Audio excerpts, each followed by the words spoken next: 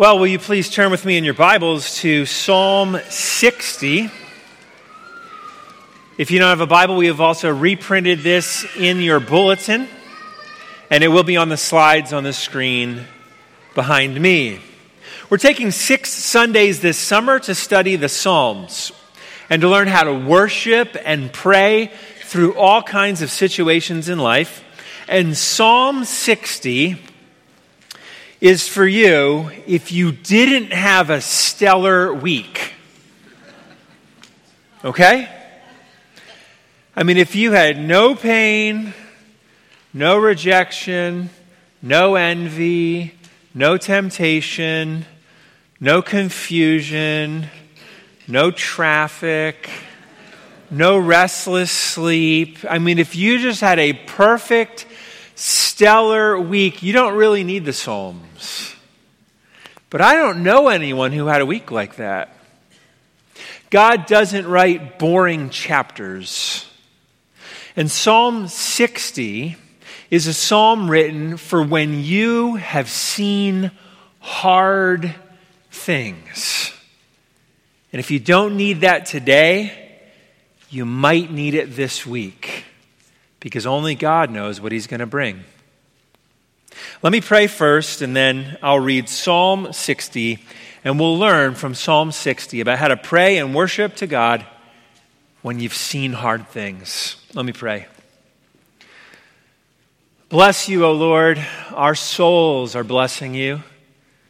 We've gotten to sing and pray and watch the children do the motions to the songs they sang this week. We learned of some of the lessons that were taught to the kids about how they can shine Jesus' light in this world that needs it. But Father, our hearts need the light of Jesus right now. And so you've prepared our worship service to conform our hearts and minds to Jesus, to comfort, to correct, to build up, or to break apart if needed. Lord, you know what we need. And we know now that as we open your word, you will nourish us with your holy words. So give us hearts to receive your nourishing word now. Help us be grateful and receive it with obedience and joy. And Lord, for those who have really seen some hard things, do for those hearts what they desperately need right now, but which you have lovingly promised to do. Help us receive it all as a gift from you. In Christ's name, amen. Psalm 60. O God, you have rejected us, broken our defenses. You have been angry. Oh, restore us. You have made the land to quake. You have torn it open. Repair its breaches, for it totters. You have made your people see hard things. You have given us wine to drink that made us stagger. You have set up a banner for those who fear you, that they may flee to it from the bow. Selah. That your beloved ones may be delivered. Give salvation by your right hand and answer us. God has spoken in his holiness. With exultation I will divide up Shechem and portion out the vale of Succoth. Gilead is mine, Manasseh is mine, Ephraim is my helmet. Judah is my scepter, Moab is my wash basin. Upon Edom I cast my shoe. Over Philistia I shout in triumph. Who will bring me to the fortified city? Who will lead me to Edom? Have you not rejected us, O God? You do not go forth, O God, with our armies. Oh, grant us help against the foe, for vain is the salvation of man. With God, we shall do valiantly.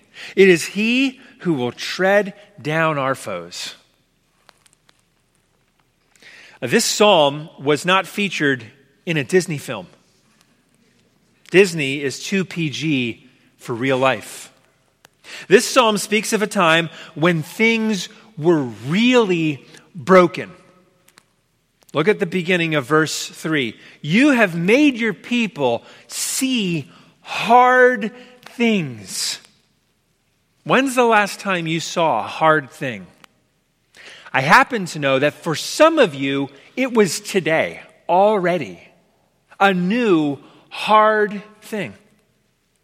This psalm is for you when you see hard things, when you see life breaking. The things that you were building and contributing to coming apart at the seams. But before we get to the main points of the psalm, we need to ask the question, how did we get here? Why do we live in a world where things break? Where things we try and build, things we try and do for the Lord don't always succeed? Or the families we're building, or the neighborhoods or communities we're building, they break apart because of divisiveness or envy or slander or gossip or hatred or deep sin. Why do things break? Why is this the world we live in? Well, sin is the problem. No surprise to anyone who's been coming to this church. We believe that sin has broken the world. This world was not actually designed by our Heavenly Father to break all the time. It was designed to be blessed. If you go all the way back to the beginning, you'll remember that God created humans and gave us a job description. He put our first parents in the garden and gave them the creation mandate. You don't have to turn there, but it's in Genesis 1:28, and it has 3 parts. We were here in this originally unbreakable world with 3 parts to the mandate. It says, and God blessed them. And God said to them, be fruitful and multiply and fill the earth and subdue it and have dominion over everything, right? The fish of the sea, birds of the heavens, every living thing that moves on the earth. So first, we were put here to be blessed. God put us here and blessed us. And then, second, he says, fill this place, multiply, be fruitful, make babies, build economies, foster communities, contribute to one another, fill it and make it awesome. And third, subdue it. Oversee the growth. Take one fruitful tree and plant more fruitful trees. Take some wisdom and multiply that wisdom and give it out. Be fruitful, multiply, subdue, smooth out some of the rough edges.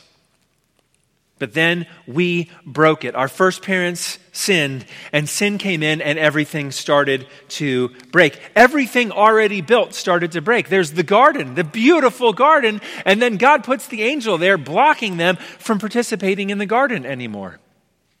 God goes to Adam, and he's like, this broke. What happened? And Adam blames his wife for the first time ever. And then Eve has nobody else to blame, so she blames the serpent. And the serpent has no one else to blame because it was his idea to steal glory from the Lord and to break this world. And to make us live in a world where every day we were faced with circumstances that make us doubt God's goodness. We're in a broken world that breaks all the time because of sin, and we are not innocent. We have sinned. And yet, God does not forget the assignment. He still wants his people, even today in a broken world, to be blessed and to be fruitful and multiply and to subdue it. And God echoes that reminder all the time. In the Old Testament, Noah is told after the flood to let the animals out so that they can be fruitful and multiply. And then in Genesis 9, God tells Noah and his family, you're blessed, you multiply and fill the earth. And similar promises are made to Abraham, Moses, David, and others. And it remains today. God's people are blessed by God and called to be fruitful. We obey this mandate now through building things. Homes, friendships, churches, neighborhoods, civil society, communities where people feel included and loved and supported and celebrated. And we also obey it literally by making children, planting literal fruitful gardens, being productive at work and at home, and sharing the gospel at Vacation Bible School, which we did this week. In fact, sharing the good news of Jesus Christ is the truest fulfillment of the creation mandate, because what produces more fruit in this world than a changed life for Jesus? than someone who was lost and confused that is found and is no longer confused. That someone who is absolutely hopeless finding hope. What is more fruitful than that? That's our mission, to glorify God by making fully devoted disciples. But as you read Scripture and live your life and wake up each day, if you got any sleep last night, you notice that things break. So Psalm 60 is for us in a broken world to teach us how to worship and pray to God when things break, when we have seen hard things. And not only that, because sometimes, as we'll see, sometimes things break because of our own sin. Sometimes we're the ones who break the relationships, who break the promises, who don't do the hard work that God has called us to do. So what do we do when things break down? How do we move forward when God makes us see hard things? That's Psalm 60, and I trust that you all need this, or if not, watch out, you might need it this week. In Psalm 60, we have two truths taught in the passage. First truth is that God makes us see hard things. That's truth number one. God makes us see hard things. I'll look back at your Bible. Now, if you have your Bible open, many of our Bibles have headings. And so here's this big old heading. It's really big in Psalm 60. And these headings tell us sometimes the situation in which the psalm was written for, during, or a psalm written afterwards to commemorate a moment in the life of David. Many of these superscriptions and headings are for a situation in the life of David, who wrote a lot of our psalms. In my ESV, here's what it reads at the top. To the choir master, according to Shushan Eduth, probably a melody, a miktam of David for instruction. And then we get the context, because he had seen hard things. When he strove with Aram Naharaim and with Aram Zobah, and when Joab on his return struck down 12,000 of Edom in the valley of Salt. That's not going to be on the test. These headings are not necessarily authoritative. Many were added afterwards, after the Psalms were completed, but they can help us learn from the context. And whoever wrote that heading called it a miktam, which it says a miktam of David for instruction. This is a song written to teach a lesson to the next generation. When the Israelites would sing this song throughout their liturgical calendar through the year, they would sing this psalm at least once a year, and they would preach on it and teach on it and learn it. They were supposed to learn something from this song. It's a teaching song, like a lot of kids learn in school growing up. So this psalm is useful for learning, and the situation it was written for was one of massive military struggle. When enemies were all around, when people were dying, when things were breaking, when war wasn't subsiding, and there was no peace to be found. That's when this was written for. And King David, as you know, if you've read your Bible a lot, David had a lot of success. He was building this beautiful kingdom. God was doing great things, but even though things were building up beautifully and well, the enemies weren't stopping. They didn't stop trying to destroy what he helped build. In fact, the more success David had, the more his enemies hated him and the more trials he faced. Isn't that interesting? As the old rap song says, mo money, mo problems. And mo means more, if you don't know rap language. More money, more problems. Isn't that true sometimes? More success, more problems. Have you seen that? More fruitfulness, more problems. More children, more problems. More ministries, more problems. More responsibility, more problems. Have you seen that? More friends, more problems. David was facing major military threats, and he was concerned for his people. God had blessed him so much, but in the blessing, there were all of these challenges and trials and enemies and burdens and suffering around him. And so he said, I've seen hard things. And this song is for us when we've seen hard things. And so the biggest lesson we can learn this morning is that God is the one who makes us see hard things. Point number one. Look at the first 4 verses again, and notice for the word I emphasize. O God, you have rejected us, broken our defenses. You have been angry. Oh, restore us. You have made the land to quake. You have torn it open. Repair its breaches, for it totters. You have made your people see hard things. You have given us wine to drink that made us stagger. You have set up a banner for those who fear you, that they may flee to it from the bow, Selah. You. The psalmist doesn't say, the enemy's doing this, the bad guy's doing this, these other people are doing this, my government's doing this, those people are doing this. The psalmist is saying, you, Lord, have made us see hard things. The psalmist does not believe in coincidences or karma. He believes in a sovereign God who has brought him into this situation for a reason, for a purpose. And a lot of people believe in something other than God. A lot of people in our country, I think, believe in karma. What you do comes back to get you in the end. You give it out, you're going to get it back. The joke is that they're going to open a restaurant called Karma, and there are no menus. You just sit down and get what you deserve. A lot of people believe in that.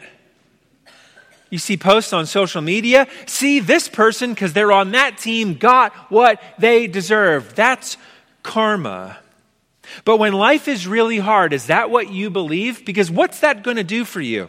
If you believe it's all karma, how is that going to get you through hard things? What if you believe in fate and it's all coincidence? Is that going to get you through hard things? The psalmist is seeing hard things, and he declares that God is the one who brought him to this situation. God is the one who is writing this chapter. You have choices on what to believe when you've seen hard things. Fate says, oh, well, just my luck. That's not going to help you. Karma says, I deserve all of this because I've been awful. But faith says, God is in control. God is in control. Only one of those is true, and only one of those can get you through. Most of you know that back in the fall, right before we started a new school, my daughter fell from a tree and broke both of her wrists. So consider my options if I believed in coincidence or karma or sovereignty of God. So, my daughter broke both of her wrists. I could say, oh, well, it happens. But then the suffering was pointless. It was purposeless. Who wants to go through pointless suffering? Why live in a world like that? Or, if I believed in karma, I could have thought, I guess it's my fault that my daughter broke both of her wrists. And that would be unbearable guilt and suffering for me if I thought it was all my fault that God let something bad happen to my family. I would be crushed by guilt, or I would have to find someone else to blame. Or we could have believed as a family that God was writing that chapter for us. And when you believe God is in control and He is the one who makes you see hard things, that makes the chapter of your life livable and understandable. So we knew that our Heavenly Father who loved us had given us as a family a difficult assignment, which we were just to receive from His loving hands in faith and act as best we could for His glory. When life is hard, you have 3 choices about what to believe. Maybe 4, maybe 10, I don't know. But I think a lot of people believe it's either fate or karma or God's in control. And that's what the psalmist says in the midst of a very, very difficult situation. But on top of God being the author, He isn't this absent-minded author, this distant author like we saw with the laser pointer on the wall over there. God isn't just this distant author. He writes Himself into the story. Because who has seen harder things than the Son of God, Jesus Christ, who walked into the hard things so that God could save us and walk with us through those hard things. He isn't a distant author. He has seen hard things too. But He isn't just the author who knows suffering. He actually is the one who gives victory or defeat over those hard things. Look at verse 1. You see both of them there. O God, you have rejected us, broken our defenses. You have been angry. Oh, restore us. There the author says God breaks and restores, and what God breaks, we cannot fix apart from him. His path is prayer and trusting him and obeying his word. When things break, he is the only one who can fix it. Think about when you sin, when you break things with your sin. God's plan is repentance. You can't fix sin apart from his plan, apart from his word. What we do is we repent of our sins, and he is faithful and just and will purify of our sins and purify us from all unrighteousness. That's his plan. We can't fix sin apart from his plan, and that's why we need a Savior. Think about when you sin against someone around you. His instruction is to repent and to apologize and ask for forgiveness. Think about it. Think about how God is the only one, by his way, who can break or fix. When you scream at your kids in pure, rageful anger, you can't fix it with ice cream. You might try. That's not autobiographical. When you gossip about a friend or a classmate or a neighbor, and you break their reputation, you can't fix that with an emoji. Sorry. You can't fix that. You can't be an absent father and fix it with a shiny car. God is the one who breaks, and God is the one who restores. And so what God breaks, we cannot fix in our own power. We must go to him in prayer and worship and obedience, and to plead with him to fix what he has allowed to break. In fact, Ecclesiastes 7:13. You don't have to flip there, but it's a great verse, a powerful verse, a very painful verse to come to realize, but it's true and we need to believe it. Ecclesiastes 7:13, consider the work of God. Who can make straight what he has made crooked? We can't. Only he can. But trusting that God is the one who breaks and also the one who fixes, these verses are not hopeless. Look now at verse 4. You, verses 1 through 3. Now look at the you in verse 4. You have set up a banner, something flying high in the sky. Lift your head up, brother or sister in Christ, and look at the banner. You have set up a banner for those who fear you, that they may flee to it from the bow. And so when you see hard things, when things are broken and you know that only God can fix them, the psalmist says, run to God, to the banner he has set up, no matter how hard it is. So point number 1, God makes us see hard things. And when he does, he set up a banner. Fix your eyes on him and run to him in prayer, in worship, in faithfulness, in repentance, in obedience. But before moving on, there's another question we need to ask. And we need to be really, really careful with what I'm about to say. Okay? Really, really careful with this information. Why does God make us see hard things? He does, but why? And for the sinful world, it is sometimes judgment and condemnation. But in Jesus Christ, there is no condemnation anymore for our sins. So why do Christians still see hard things? There are 3 options: discipline, discipleship, and display. Discipline, discipleship, and display. And often, let's be honest, it's a combination of those 3. Remember, in Jesus Christ, there is no condemnation.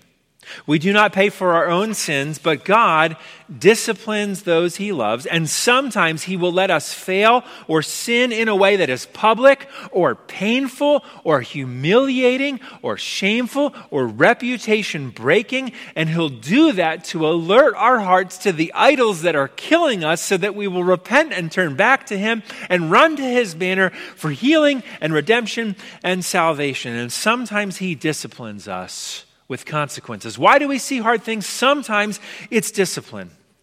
Let's say you're out gambling all the time and you've gambled all your family's money away. Foolish use of money. And then you can't pay a bill. And you feel the pain. I can't pay this bill on time. The Lord is making you see a hard thing, and it's discipline to correct you, to turn you back to Him, so that you'll stop being so foolish with the money He gave you to steward. So sometimes it's discipline, consequences for our foolishness or our sin.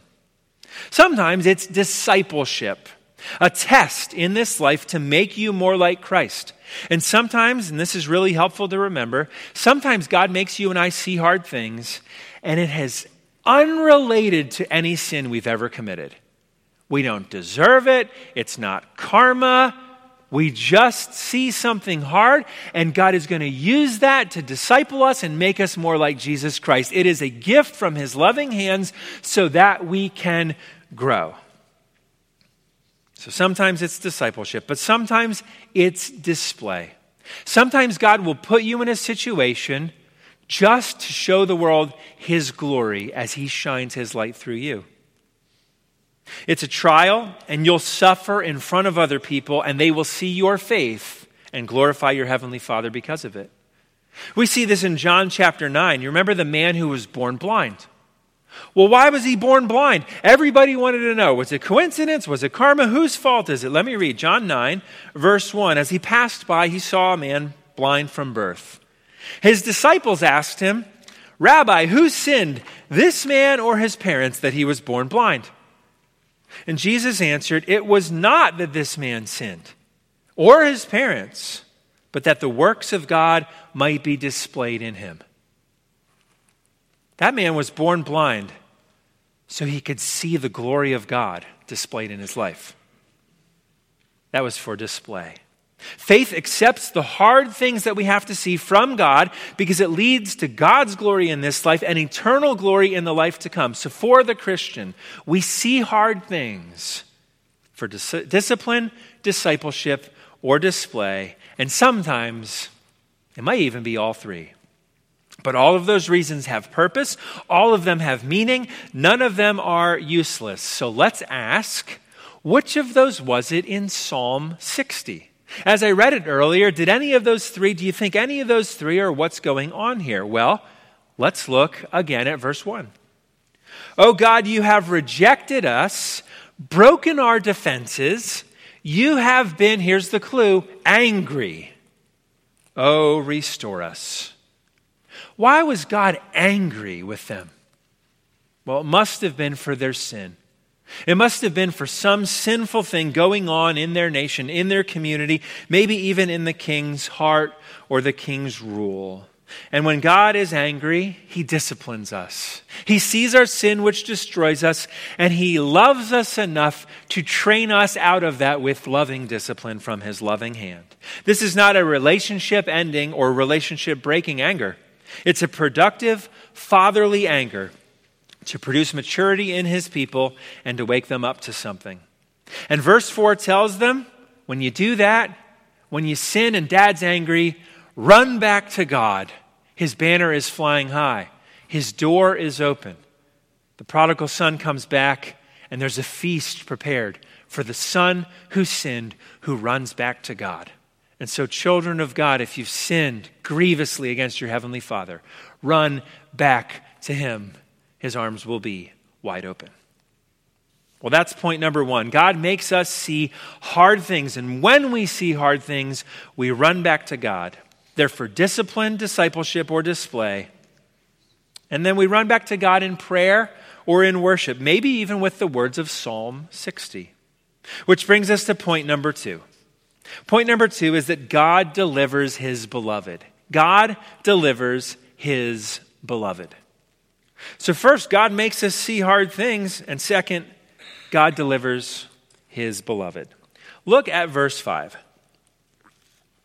That your beloved ones may be delivered. Give salvation by your right hand and answer us. Hold on a second. This is like whiplash when you're reading the song. The lyrics change so drastically. I thought God was angry. I thought God had broken our defenses. I thought God was letting the enemy win here and there. What is going on? How can the psalmist say that your beloved one might be delivered? Well, that's the truth. Our Heavenly Father's anger at sin does not mean he stops loving us. A father's anger does not mean he stops loving his children. Of course, this is no excuse for unhinged anger or selfish anger. Dads particularly need to be careful. Don't justify all your anger with verses like these.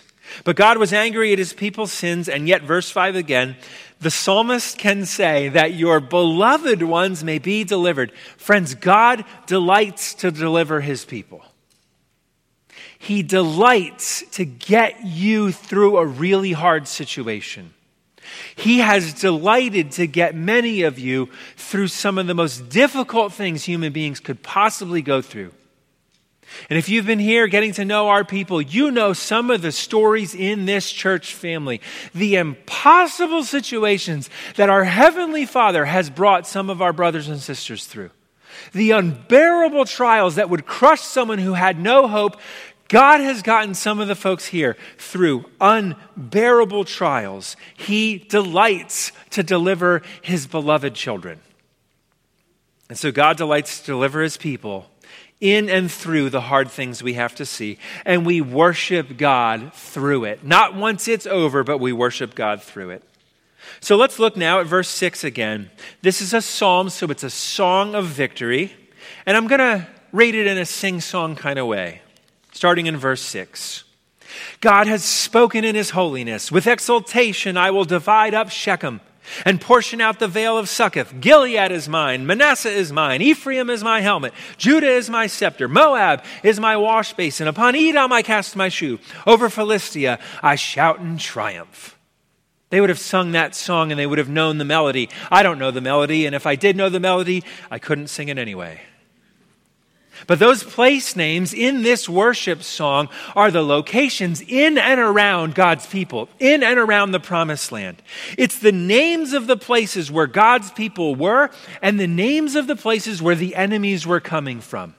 And so if this is you and you're singing this, it's your home, it's your hospital visits, it's your phone calls with a doctor, it's your bus rides to and from school, it's where you've been bullied or where you've been persecuted. It's all of the places in your life where God has promised to be with you. That's what those verses are saying.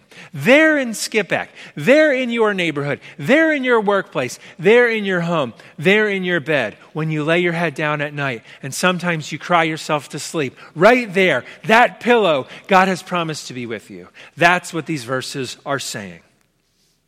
All those gifts in Israel were gifts from the Lord. They were still from God. He had not stopped his promises. He had not lost control, even though his people had to see hard things. As we heard earlier at our house of prayer, there's some of the kids at the Koptagot Children's Home who our people going on Wednesday on the missions trip will be ministering to. There's some children who have seen hard things. And we're going to hear them praise their Heavenly Father who calls them beloved and who has delivered them through really hard things. That's going to be their testimony. What does God do? He gives us homes, businesses, prophets, children, friendships, neighbors. He gives all of them to us as gifts, and we are to steward them for his glory, but sometimes they get hard to look at. In fact, this psalm, think about it, Psalm 60 is not the song for after the battle is over. This song is not written afterwards saying, well, I'm glad you got me through that. No, we worship through prayer and song. We worship our Heavenly Father with these words as we go through the hard parts, as things still look hard. That's when we need to run to that banner. That's when we need to worship with a song like Psalm 60. Songs, good worship songs remind us our hearts and minds of God's promises. Do you like to sing? Be honest. Do you like to sing? Raise your hand if you like to sing. Okay, not enough of you. We're going to be singing in the new heavens and the new earth. We're going to be doing a lot of things. It's going to be glorious, but one day I will enjoy my own singing voice, and that will be neat. We sing at home. We try and have fun. We sing at family worship. Singing is powerful. Why has God designed us to sing worship songs when we've seen hard things? Because when you sing, you forget about the enemy. That's what the psalmist is doing. He's naming the enemies and singing a song that God is in control of that. He's naming the things that are causing him to struggle, and he's singing a song to God saying, you are in control. I will trust you, not my circumstances. So when you sing, you forget the enemy. It makes me think of one of the songs I've sung with a big group of people. I'm a Philadelphia Eagles fan. No surprise. They're a football team, if you didn't know who they were. I was at a game in 2014, and we had a backup quarterback playing that night. So Nick Foles was our starting quarterback, and he went down with an injury, and I had tickets, and so we went to this Monday night game, and we had to sit through Mark Sanchez as the backup. We were not expecting much. Okay, so we scored 45 points that night. I was at the link when we scored 45 points, and totally 43 more points than I thought we were going to score. And every time the Eagles score a touchdown, thousands and thousands of people sing the Eagles fight song. I'm not going to sing it. I'll sing it when they score a touchdown. It's about 40 seconds long. And the whole crowd resounds in this song. And you're singing a song of victory. And we got to sing it 6 times that night. And every time we were singing with this crowd, we were singing about how our team was winning over the enemy. When you sing a victory song, you forget the trial. You forget the hard thing. You forget the enemy. And you remember who's in charge. But when you're singing the Eagles fight song, you don't know if they're going to win. But when you're singing Psalm 60, you know who wins. The song isn't just to get you through the game with a chance of winning. The song places your hope. Your heart and mind is fixated on the Heavenly Father who delivers his beloved, even though it cost him his beloved Son going to the cross to die against the enemy to defeat our enemy. To earn victory for God's people, God sent his beloved Son to death so that you and I could be called beloved sons and daughters. And so when you've seen hard things, we run to the banner. We sing praise to God. He delivers his beloved. And we know he will, because when it was the hardest, Jesus saw hard things and walked all the way to the end, even to death, so that the hard things we see, which are from the Lord, can be for our discipline, our discipleship, or a display of God's glory. And as God gets us through it, he makes us more like Jesus Christ. He delivers his beloved now and in the age to come. And it all happens for our good and our Heavenly Father's glory. So all those hard things we see have an eternal purpose. So may God give us faith to receive those hard things that we're seeing from our loving Heavenly Father's generous hands. Let me pray. Lord, our eyes have seen hard things, but you have seen all of them. You'll be with us today as you discipline or disciple or display your glory in our lives. Lord, help us not be crushed by the hard things we see. Help us run to that banner you have flying high with prayer and praise and worship and tears and shouts of victory. Lord, give us songs like the one we're about to sing to sing when the tempter comes to tempt us to despair. When things really, really are hard, give us songs. Put a song in our heart and mind to fix our heart and mind on you and your Son, Jesus Christ, and your powerful Holy Spirit who lives inside us. And may his work in us this week be powerful when we see hard things. Thank you that all these hard things are from your loving hand, and you will not let us be crushed by them, but they will serve your purpose of being for our good and your glory. So, Lord, when we see hard things, help us say it is well with our soul and run into your open and loving and mighty arms. In Jesus' name we pray. Amen.